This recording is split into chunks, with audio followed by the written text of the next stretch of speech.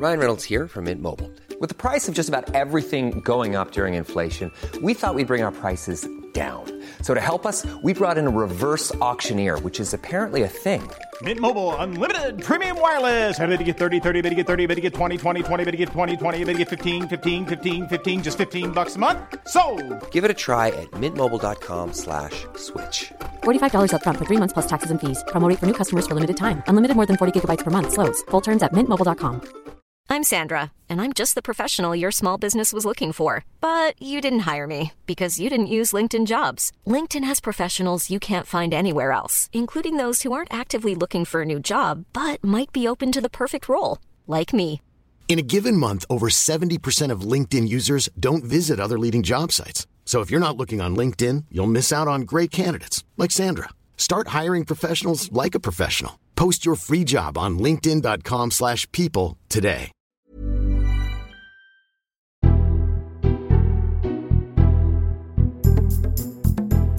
Hello, this is the Red Box Podcast. I'm Matt Chorley. Coming up on today's episode, Dominic Raab's got himself in a whole lot of pickle. Rishi Sunak is in Bali. Well, he's flying home. Before he got on the plane, Dominic Raab sent him a letter saying that 2 formal complaints had been made about his alleged bullying when he was Foreign Secretary and Justice Secretary. He asked for an independent investigation, which Rishi Sunak has agreed to. Not the best backdrop to Dominic Raab taking Deputy PMQs in Rishi Sunak's place. Will Angela Rayner raise it? How much political capital will she make out of it? And will Dominic Raab lose his temper? You can find out in Deputy PMQ's Unpacked in just a moment. But first, as ever, it's our columnist panel. The Columnists with Ali Burt, Alice Thompson and Robert Crampton on Times Radio. Yes, and they're both here in the studio. Morning, Alice. Morning. So, morning, Robert. Morning, Matt. Either of you got any weird memorabilia? It's not weird. Steve Jobs' sandals being sold for $220,000. Oh, I've got Bill Gates' equations. He was trying to explain Bill Gates' equations on a piece of paper, which I have That's actually good. weirdly kept when Yeah. I did an interview with him, and he was trying to explain something extremely basic to me about population. I've got an anti-Nazi League placard from 1978. You know, the round ones, yeah. Yellow and red. That's rock, quite rock nice. against racism, yeah. Yeah, Got it on my better wall. that than a pro-Nazi one. Yes, indeed. In the I was loft. on the right side of Yeah, history. you're on the right side. I did have a cushion from George Osborne's Battle Bus in 2010. Of taught with the Tory logo on it, but my wife threw it away. Good story. It's good. Right, let's Could have move had it in the middle of your bed, couldn't you? Scatter cushions, yeah. Just make no reference to it. Right, let's move on and talk about... I was supposed to be able to talk about this guy. Here we go. Come on, Andrew. America great and glorious again. I am tonight announcing my candidacy for President of the United States. This is not a task for a politician or a conventional candidate. This is a task for a great movement. America's golden age is just ahead. And we will make America great again. Thank you very much. God bless you all. Thank you. I thought his description of being a great movement was quite a good euphemism, that, isn't it? Yes, yeah. He didn't sound like he kind of quite meant it a as bit much. weary. It's a bit weary, I thought, yeah. Didn't sound like he quite meant it. It felt a bit to me like Boris last time, actually, that it's a sort of comeback, but it's not going to happen. And Melania looked a bit sort of... Poor Melania. And Ivanka's not even there. She's decided she's going to support her father, but outside politics. Yeah.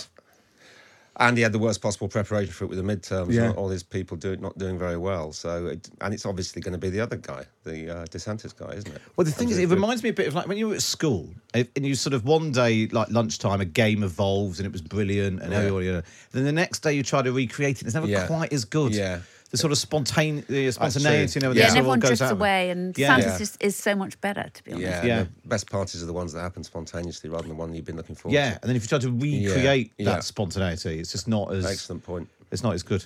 Well, I've no doubt we'll talk about him more in the coming weeks. But the thing that I'd completely forgotten, it was only because I was reading the Times coverage, and they talked about this being his third. I'd completely forgotten that he ran in 2000. Yes, he did. For the Reform Party. Oh, that's right, yeah. Yeah, he was trying to be around the Ross Perot or something, wasn't he? Yeah. What's extraordinary still to me is that he wasn't a politician first, that America has such a different system in that way, that absolutely no experience, and then you go on. What's extraordinary to me is the way he took over the Republican Party. Yeah. But the Republican Party, sensible elements of the Republican Party, might just be reasserting themselves, A tiny bit. Well, they have now. They've got another candidate. It's always whether you've got another candidate. Yeah. But also just whether, if your pitch is, I'm the guy with the golden touch, everyone I endorse, every idea I come up with, it's brilliant, always wins. It's the greatest winner in history. And then if suddenly that doesn't work, the candidates he endorsed, the really loopy, election-denying candidates he endorsed didn't win. Yeah. Far from not getting a landslide, the Democrats have held the Senate. That's extraordinary. Yes. It's one of the best results for a sitting president Yeah. outside George Bush after 9/11. But even if he doesn't get this, he's not going to accept the result, is he? I mean, that's his problem, is it? But then if he doesn't get, then he just ends up drifting off into proper loopyville. And if Biden's got any sense, he'll announce now that he's not running next time. Although that then's a problem for the Democrats end up in the problem. Joe Biden was nobody's first choice, but then you look around and have they not got anybody? Who else is there? I don't know. Yeah, it's interesting. Yeah. Well, we'll see, because I no doubt that'll pan out. Let's talk about your column today, Alice. It's about. Well, actually, it's mainly about some extraordinary stories of individuals going through being treated for cancer, and everyone will know someone who's been through that. But I thought what was interesting was you lay over that rising cost of living, services not working properly. If you're having chemo, you basically fill the cold more. You have to put the heating on. That's an extra cost. You probably can't work. You can't drive. Public transport's rubbish. So we make what is already a terrible situation even worse. Yeah, so the cost of living crisis has really hit people with cancer. And I went to the Maggie's Centre in West London, and people had really dreadful stories. And you realise, in fact, they did a poll, and nearly a quarter of them said they were more worried about the cost of living than they were about their cancer, because it is that. It's petrol. It's even wigs that cost money. Yeah. And if they can't afford to buy vitamins and to feed themselves properly, that's really frightening when you're trying to overcome cancer. And a lot of them had families. You lose your job. This could take a year, 2 years, 3 years. And if you're waiting for long periods of time, which they are now, for treatment, then they haven't got any income really coming in. You have to go on benefits. And I think the whole situation's become far, far worse. And in fact, the head of Maggie's, the CEO, Laura Lee, said that it's the worst she's ever seen it in 25 years. And why is that? Because of the costs, or is it also because services are struggling? Partly because of costs, inflation, but also because the NHS is struggling so much. So you're far less likely to be seen now within the timescale that you were seen pre-pandemic. Partly it's because people didn't come forward in the pandemic. But actually, the NHS has been given a lot more money in the last 3 years and is still performing fewer operations and fewer services. So that's the really difficult thing for them. And then you also know that if you're not seen, your cancer's likely to get worse. And I think that's terrifying for people. Yeah. Robert, if you come across this? I mean, it's part of the ongoing labour shortage, isn't it? Yeah. I mean, what struck me was from Alice's column was half a million people not in the workforce now. Post-COVID, some of them, 20% of them because of long COVID, but others because of just the condition. Their country's ill, and can't, and it's a vicious spiral because that includes nurses and doctors, and so therefore there's fewer people able to help people out, and we haven't got a massive labour crisis. I mean, we're going to talk about the train thing in a minute. I mean, that's essentially the same thing. Transport problems, but the problems in I have come across it. Everywhere you go, you come across this labour shortage, and most obviously. Yeah, so I mean, it's a humanitarian issue because it's just awful hearing these people's stories, particularly if you've got children or elderly parents. But then it's also, as Robert says, it's a nightmare for the country if you haven't got people working. We are now the sick person of Europe because. When you look at the figures, the only country where fewer people have gone back post-pandemic, and they're not going back because they're having a great time and they've got loads of money to spend. They're not going back because they're sick. But also 33rd out of 41 developed nations, you say in your column, for cancer treatment, behind Bulgaria, Brazil, and South Africa. I know we've talked about this before, but the sort of the deification of the NHS is this amazing thing, as if no other country has a hospital in it. Well, and yet it just doesn't. It's not working. It wasn't designed for this situation. Which is that people died at 65 when the NHS was created. I think life expectancy was about 65 in 1948. Now it's 85. Yeah, you stop working and the next day you drop dead. That's right. That alone, was it. That alone is it wasn't designed for that. and it needs to be radically reshaped. I think the kind of consensus feels like it's emerging on this. Yes, because it's not the money now. That's the problem. It's actually just organisation, efficiency. It's but also staff. They haven't got enough staff. Yeah. People talk about this week the global population reaching 8 billion. In part, that's a result of success, is because people don't die from all these things. That's right. There's a point that you made in, I think you said in your piece, Alice, that the cancer was a death sentence and now it's a life sentence. Yes. Actually, I was quite pleased with that one, actually. But actually, but it sort of really phrase. puts a finger on it. In the past, if you had cancer, you'd be like, "Oh, it was 6 months and that was it." And instead, you go through these round after round. Sadly, this with my mother-in-law. Went over sort of 4, 5, 6 years. And I do remember, she was retired. But I do remember thinking then, if that happened to one of us and you were working, and it's you not like can't work. You're going it's for not like you chemo break or your radio. leg or something, and you have it in plaster, and then you just go back to work. But you're having chemo, you don't know from one day to the next how you're going to feel. And one young man was sleeping in his car just because he said he couldn't actually afford to go backwards and forwards. And you can't use public transport as easy because you might either be immunosuppressed or you're just feeling really ill and weak. And you can't get onto a crowded tube. That's crazy. Let's talk about you went on a train, you wrote about it, and then you went viral. Yeah, it's extraordinary. I wrote about it. I mean, it wasn't particularly out of the ordinary. I'm sure most rail passengers will have their own horror stories. It was just I was trying to get to Stansted last Friday night, and the train just decided to bin it at Bishop Stortford, and a whole bunch of us, 200 odd people, including a whole lot of tourists and so forth, presumably, trying to get to planes. I'd allowed a lot of time, but some people hadn't. Milling around without knowing what to do. Anyway, I wrote this it will be a familiar tale to most passengers, but people love reading about trains. It was the second most read thing on the Times website yesterday. We were discussing. It's usually anything about Meghan does very well, and trains. We think we need to get Meghan on the Stansted Express. We need to get Meghan on the train.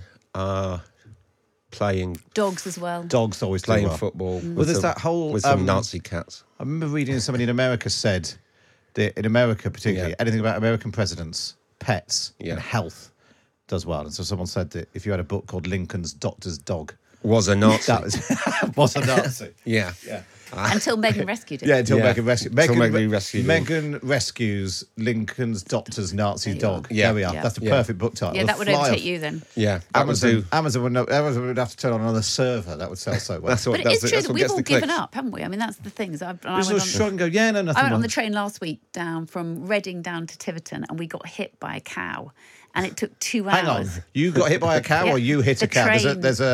No, I think the cow was standing there, and then the train. That's what I mean. Into exactly. it. The cow didn't just drop out of the sky onto the train. Well, no, but I think it was there on purpose anyway. It was a bit of a mess, but in fact, it took us 2 hours before we were allowed to go on. 2.5. I think what was a new low about mine was it wasn't an accident. It wasn't a tragedy. It wasn't weather. There was no explanation. It was just this train has binned it. And everyone put up with it. 5 miles short of its destination, which is the 4th biggest airport in the country. And everyone, they sort of made do. No explanation, no apology. Yeah. But never apologise. That seems to be the... No, and that just seemed to be poor. Yeah. And you can read it online and comment as hundreds and hundreds and hundreds of people did underline. Finally, let's talk about eggs. Nature's fast food. Yes, well, except it's not really. Egg rationing means a not so full English. Wetherspoons admitting it's now offering alternatives.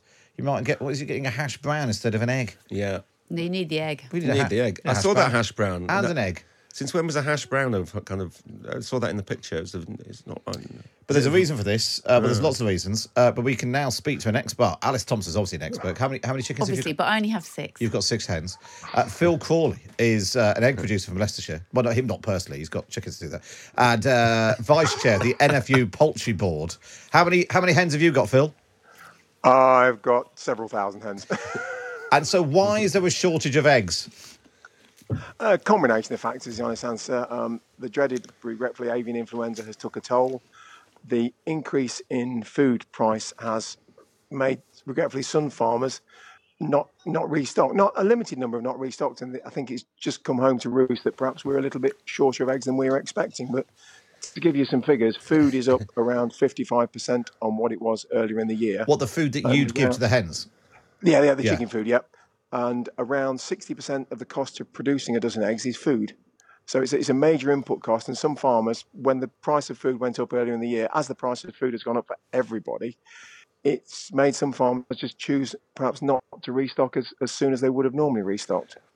So yes, overall their production's down 9.6%. So that's sort of adding to the. Also, if you think they might get flu, then it's such a huge risk, isn't it? And so what happens if obviously we hope this doesn't happen. If you got bird flu in amongst your hen, what happens? Do you have to get? Is it like sort of TB in cattle? Do you have to get rid of all of them? Yes, it is fatal for the chickens. Sadly, it is fatal. So that's and then you're right back to square one, and I suppose then in that situation you might choose. That's why you might then choose not to replace. You've got a huge amount of cleanup.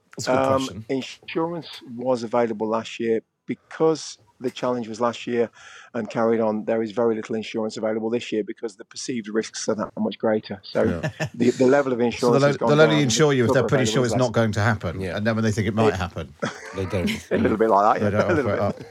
So when we talk about short, it seems a bit weird that presumably Wetherspoons could buy eggs if they wanted to. I mean, we're not quite at the point where we've run out of eggs. We've not run out of eggs. We're a little bit short, but it's not that there's just less eggs available. It's not that we are anywhere near without of eggs. We're just a little bit less than what we had before. Wetherspoon, a spokesman for Wetherspoons, said they're offering hash browns, onion rings, or chips. Just finally, where do we all stand on chips in a breakfast? But that's not good enough. Eggs are very cheap protein, and chips are hash browns and onion rings are not. Yeah, no, it's protein versus carbohydrate. Yeah. Phil, where do you stand on chips on a fire? Oh, I'm sorry, chips aren't there. Egg needs to be there. Egg needs to be there. That's my. It's a building block. Yeah, exactly. Everything follows from egg. Alice Thompson and Robert Crampton there, and of course you can read them in the Times every week. You know what to do. Get yourself a subscription. Go to thetimes.co.uk/Times Red Box. Up next is Deputy PMQ's Unpacked.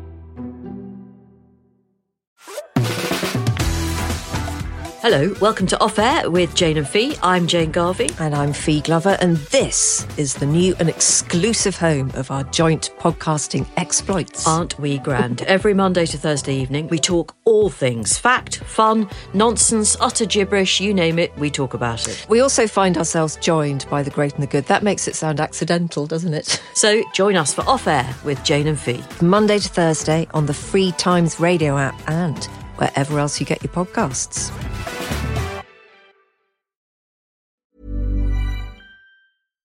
Here's a cool fact. A crocodile can't stick out its tongue. Another cool fact, you can get short-term health insurance for a month or just under a year in some states. United Healthcare short-term insurance plans are designed for people who are between jobs, coming off their parents' plan, or turning a side hustle into a full-time gig. Underwritten by Golden Rule Insurance Company, they offer flexible, budget-friendly coverage with access to a nationwide network of doctors and hospitals. Get more cool facts about United Healthcare short-term plans at uh1.com. Hiring for your small business? If you're not looking for professionals on LinkedIn, you're looking in the wrong place. That's like looking for your car keys in a fish tank. LinkedIn helps you hire professionals you can't find anywhere else, even those who aren't actively searching for a new job but might be open to the perfect role. In a given month, over 70% of LinkedIn users don't even visit other leading job sites. So start looking in the right place. With LinkedIn, you can hire professionals like a professional. Post your free job on linkedin.com/people today. Hey, I'm Ryan Reynolds. At Mint Mobile, we like to do the opposite of what Big Wireless does. They charge you a lot, we charge you a little. So naturally, when they announced they'd be raising their prices due to inflation, we decided to deflate our prices due to not hating you. That's right. We're cutting the price of Mint Unlimited from $30 a month to just $15 a month. Give it a try at mintmobile.com/switch. $45 up front for 3 months plus taxes and fees. Promo rate for new customers for limited time. Unlimited more than 40 gigabytes per month. Slows full terms at mintmobile.com.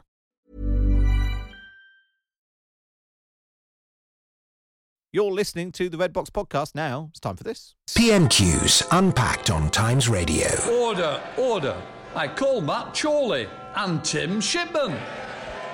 Yes, it's that time of the week. It would normally be Prime Minister's questions. I've only had a couple of Rishi Sunak versus Keir Starmer. Now, a treat, Tim Shipman. A highlight. Tim Shipman, Chief Political Commentator of the Sunday Times, is here. In which Angela Rayner presumably gets to bully Dominic Raab for half an hour about whether Dominic Raab's a bully.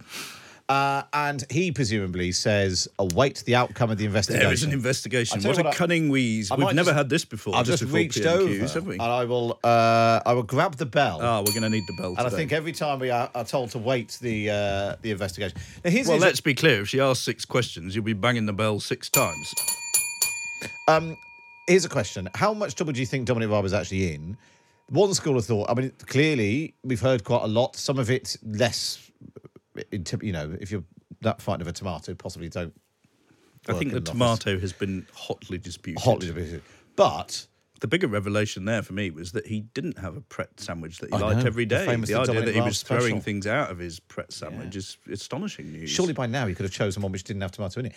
But clearly there have been enough allegations. This has gone on for several days now.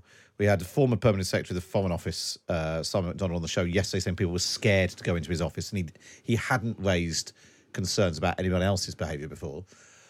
Now that there are two, the line from Number 10 was, well, there's been no formal complaint. There are now two formal complaints. But we saw what happened with Priti Patel. There were formal complaints about her. She was found to have bullied them. She said she didn't realise she was doing it, and she got to stay anyway. And Simon McDonald kind of made that point about Raab. He didn't really understand. He wasn't aware of the impact of his behaviour when we tried to make him aware of it. Dominic Raab is a difficult bloke. I've interviewed Dominic Raab and seen him behaving in a fairly sort of wide-eyed and controlling kind of fashion with his staff, demanding that all the doors are shut and that everyone's silent so he can concentrate on what he's going to say to me, that sort of thing. Quite sort of what you would call slightly odd behaviour that a lot of ministers don't resort to. Whether it constitutes full-blown bullying is, I guess, for this inquiry to decide. I wouldn't say that a lot of these revelations are particularly new about Dominic Raab. We've known that there's been a conveyor belt of people from his private office in various departments, that he's an exacting taskmaster, which veers towards what some people would call bullying. But it comes in the context of all the other stuff that's been going on. Rishi Sunak's lost Gavin Williamson already. The Parliamentary Party and, whisper it quietly, the media have got a sort of taste for blood, as it were. There's no shortage of people with things to say about Dominic Raab. I was just scrolling through, one of the roundup stories online here. And, day after day after day... in department after department after department, there's people with not very nice things to say about him. But as you say, whether this is enough to remove him from his job, it's a bit early to say. But this is certainly going to be, as you observed at the top, a much more uncomfortable session. I don't think we'll see Dominic Raab winking at Angela Rayner today and pulling out some of the other favoured tactics during his time at this dispatch box. So we can see Dominic Raab just sitting behind him on the front bench, Jeremy Hunt, the Chancellor, on one side, and Mel Stride, the Work and Pensions Secretary.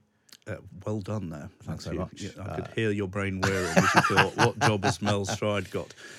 Marked lack of a couple of women either side might have softened the image. It does look like the boys have turned out for the lad. It looks a bit like what was that Hale and Pace thing, management back in the day. There's, if they were, you expect to see them with a sort of curly wire out of their ears, asking you to move on a Saturday night. Right, here we go then. Grab your popcorn. This is Angela Rayner. Question number 1 at Deputy PMQ's Unpacked. Mr. Speaker, and can I share the Deputy Prime Minister's remarks regarding the Sikh community and, most importantly, about the incident in Poland last night?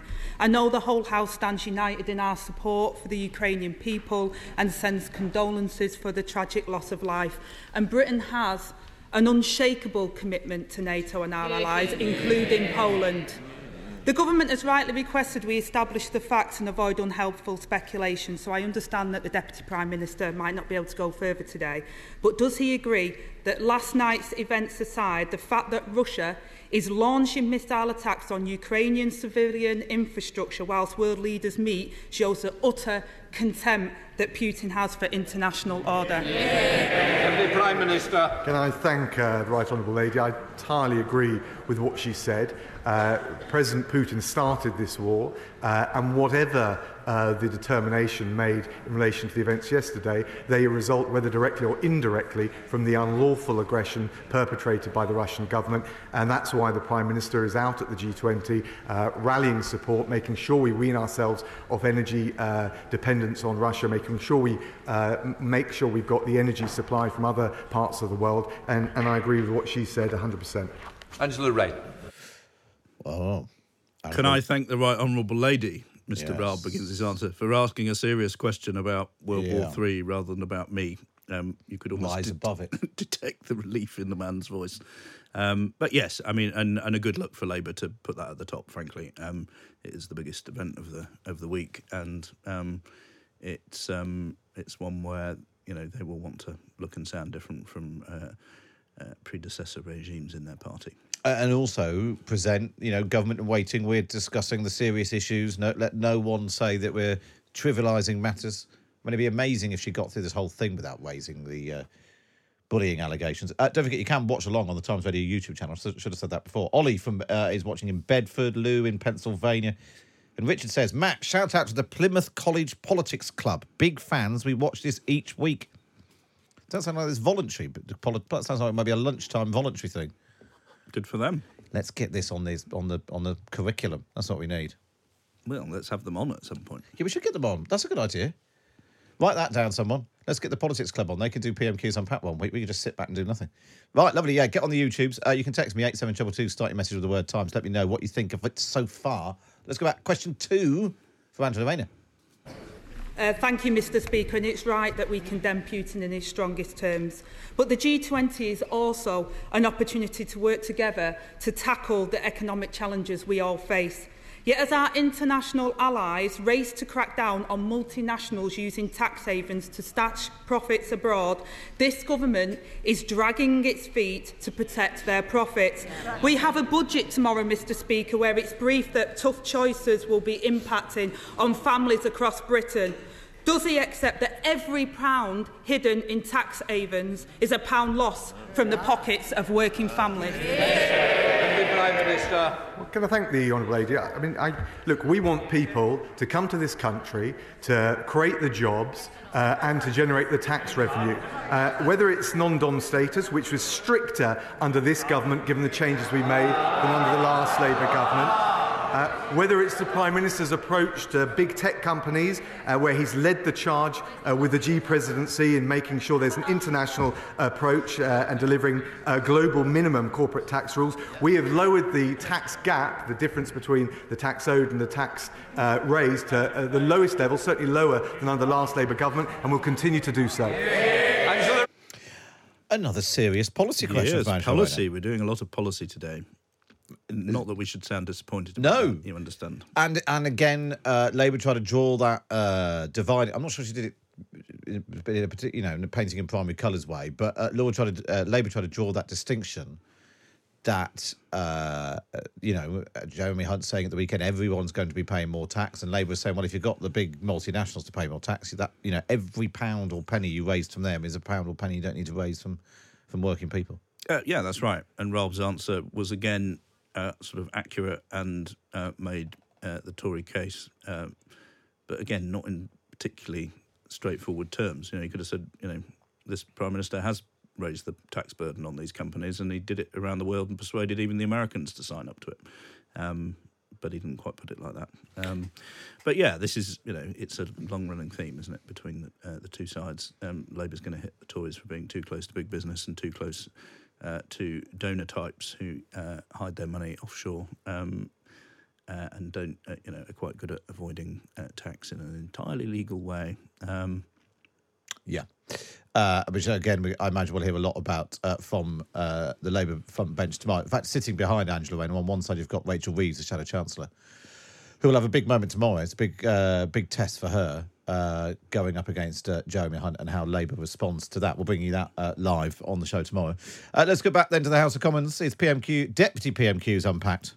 I'll get that right by the time it's finished. Deputy PMQ's Unpacked. We'll go back to question number 3 from Angela Rayner. Notice non-dom status hasn't been abolished, though, Mr. Speaker, and the Conservatives would have us all believe that the economic problems are out of their hands, when the truth is, Mr. Speaker, it's working people paying the price for their choices. They've chosen to protect corporate profits and not household incomes. There are 38 countries in the OECD two-year growth league table. Where does the UK rank in that table? Deputy Prime Minister. Thank her. She'll know that on the latest data, unemployment remains at a 50-year low. Well, she's saying the Shadows Chancellor is saying it's gone up. It's half the level left by the last Labour government. And when it comes to GDP, and when it comes to GDP, she'll know that the IMF has said that we will have the strongest growth in the G7. Well, for those that aren't across the OECD Growth League table, where do you know where we are? I don't, but I imagine we're pretty low. I think we could be pretty cold. We might even be 38 out of 38th. But it does show you can choose your statistics and... But, where are we on have growth? The strongest well, the growth thing is, we've got G7. very low unemployment. Although, I mean, there's a separate conversation there about the number of people who've just left the jobs market altogether. And if you lump them in, then unemployment doesn't look quite so rosy. But once again, Angela Rayner, I suppose what Angela Rayner is doing here is avoiding falling into the trap that actually the Labour Party might have done 6 months ago, 12 months ago. Done all 6 questions on Dominic I imagine Raab. she'll do 2 or 3. Yeah. Because she's also creating this sort of weird tension, which I quite like. Raab must be sort of, the exquisite tension of waiting for himself to become the subject of it. And maybe if she never does it... Yeah. All his great response lines will remain... The vein will start going. The vein will go and it's sort of all pent up inside him. The other thing she's doing... Maybe he'll react with rage. A bit. She'll throw some tomatoes at him. Exactly. The other thing she's doing a bit... I remember speaking to William Hague about this when he was up with it. All he could try and do was try and wrong foot Tony Blair a bit at PMQs. And so would jump around asking about different topics. And at one point, Tony Blair had 2 folders, all in alphabetical order. So it was like forests and then gardens and then horses and whatever it might be. Just trying to wrong foot him by asking about zoos and then asking about balloons or whatever. And she's doing that a little bit as well in terms of not quite knowing where you're going and do I use this fact on this question because she might come back again in a minute. I'm going to need a line on that. So, a lot of prep going on in the Ministry of Justice this morning. Yes, exactly. And, old hands like Damien McBride on the Labour side who do occasionally help out with the PMQ prep, that's the kind of thing that they've seen in action for years. Yeah, so we've done Poland, we've done windfall taxes, we've done non-DOMs, and now we've done the Britain's place in the OECD Growth League table.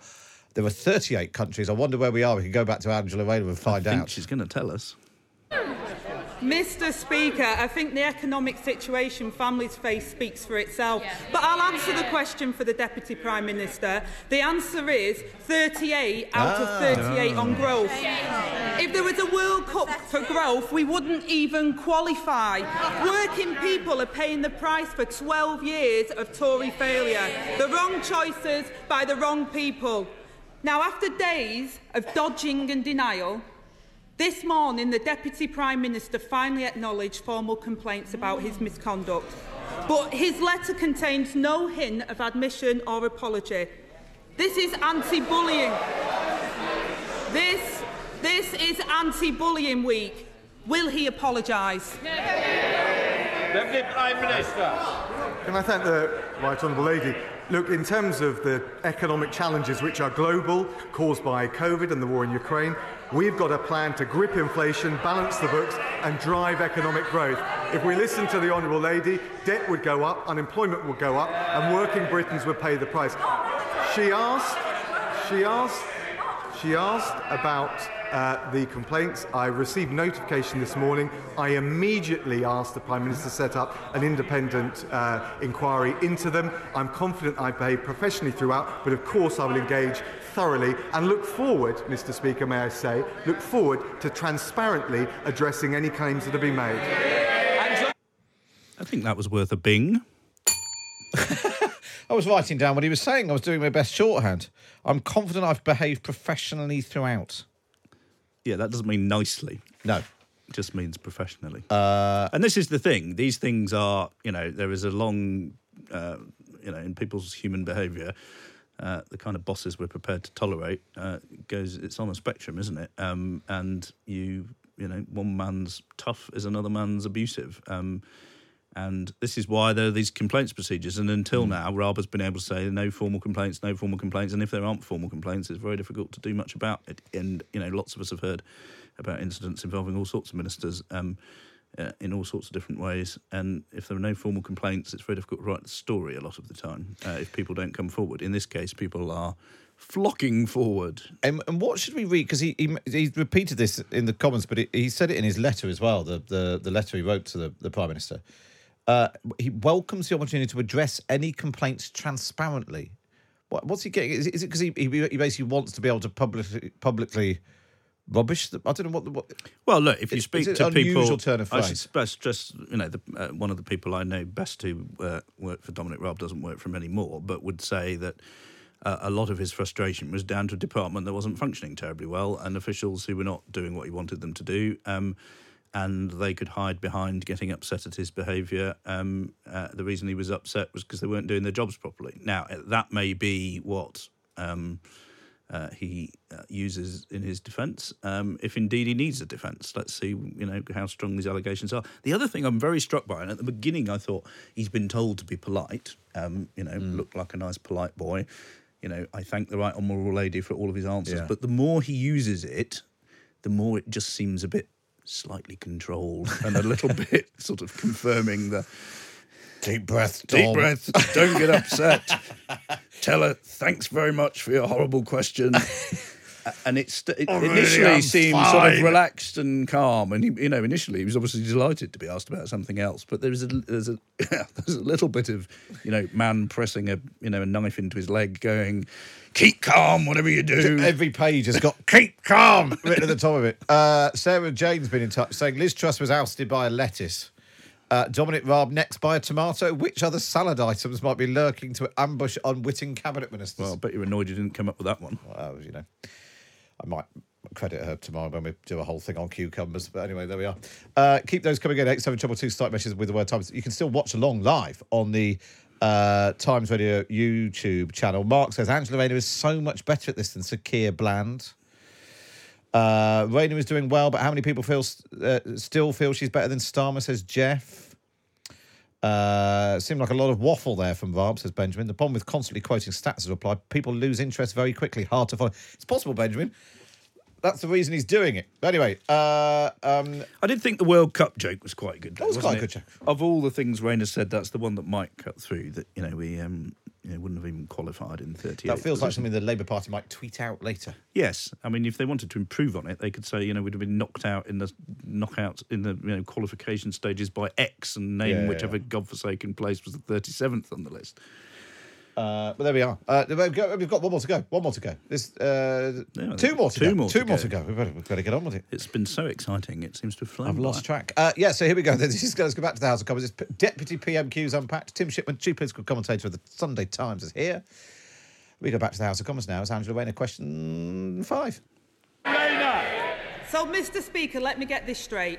He has had to demand an investigation into himself because the Prime Minister is too weak to get a grip. Yeah. A Prime Minister in office less than a month, with a disgraced Cabinet Minister resigned with his good wishes, the Home Secretary who breached the ministerial code and risked national security still clings on, and now the Prime Minister defends his deputy whose behaviour has been described as abrasive, controlling and demeaning. With junior staff, Mr. Speaker, too scared to even enter his office. And that's without mentioning the flying tomatoes. The Deputy Prime Minister knows his behaviour was unacceptable. So what's he still doing here? Deputy Prime Minister. Mr. Speaker, I'm here and happy to address any specific point she wishes to make. That never happened, she says, from a sedentary position, and I will thoroughly rebut and refute any of the claims that have been made. She hasn't, in fact, put a specific point to me. If she wishes to do so, and this is her opportunity, I'd be very glad to address it. I'd be so delighted. If only you had something specific to raise. The deputy manager of a building society, I'm just here to help vibe. Yes. He's really clinging on to. If you'd like to apply for a mortgage, I'll find 19 reasons why you can't have it, but you can have a cup of tea at the same time. Could I get you a chair? Yes. Some decent stuff there from Angela Rayner. And again, this is interesting, the Labour Party, and you sort of the machinations that go on behind the scenes. It became clear from PMQs last week, where Keir Starmer used 2 week, three to in an echo of week by Tony Blair against John Major. She's slipping in there. This isn't just about Dominic Raab. This is about Rishi Sunak. Unable to tackle all these things, unable to stand up to these guys. I think, I haven't seen too much polling on this yet. I'm going to be sitting in a focus group tomorrow evening, which will help inform our coverage of the budget for the weekend. But I'm going to ask about this, or at least get somebody to ask about it. I think it's interesting to see whether the slight sense that Rishi Sunak's this tiny little bloke who can't stand up to all these bullies, which plays into his physicality as well. I think it's interesting. Twitter will hate me, but I can't resist. We had Keir Starmer's secretary, and now we've got Angela Rayner's secretary. Stig Abel does the same. Stig Abel does secretary. Does he? Yeah. Yeah.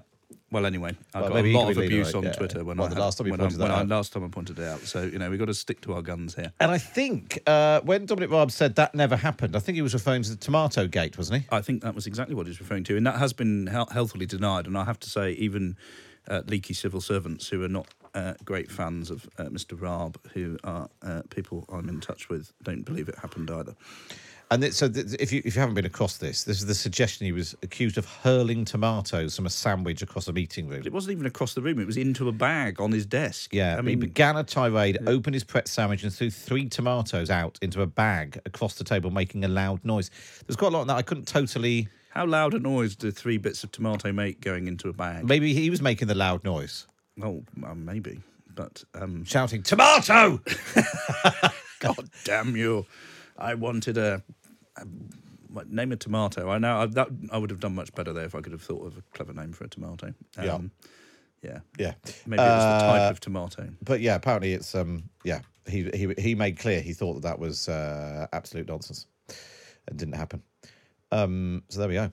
Right, we go back to the House of Commons then. Let's see if Angela Rayner takes him up on the interesting invitation to ask him anything she wants about specifics of whether or not he was a bully.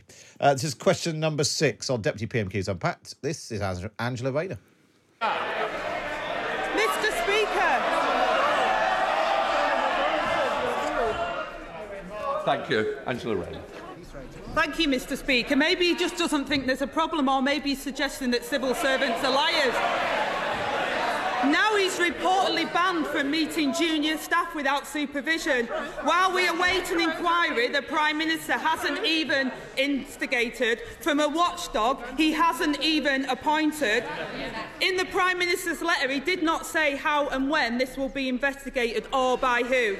No ethics, no integrity and no mandate, and still no ethics advisor. So when will they appoint an independent ethics advisor and drain the swamp? Mr. Speaker, the recruitment of the new ethics advisor is already underway and taking place at pace. But may I say, Mr. Speaker, there's a reason that she's come to the dispatch box with her usual mix of bluster and mudslinging. It's because they don't have a plan.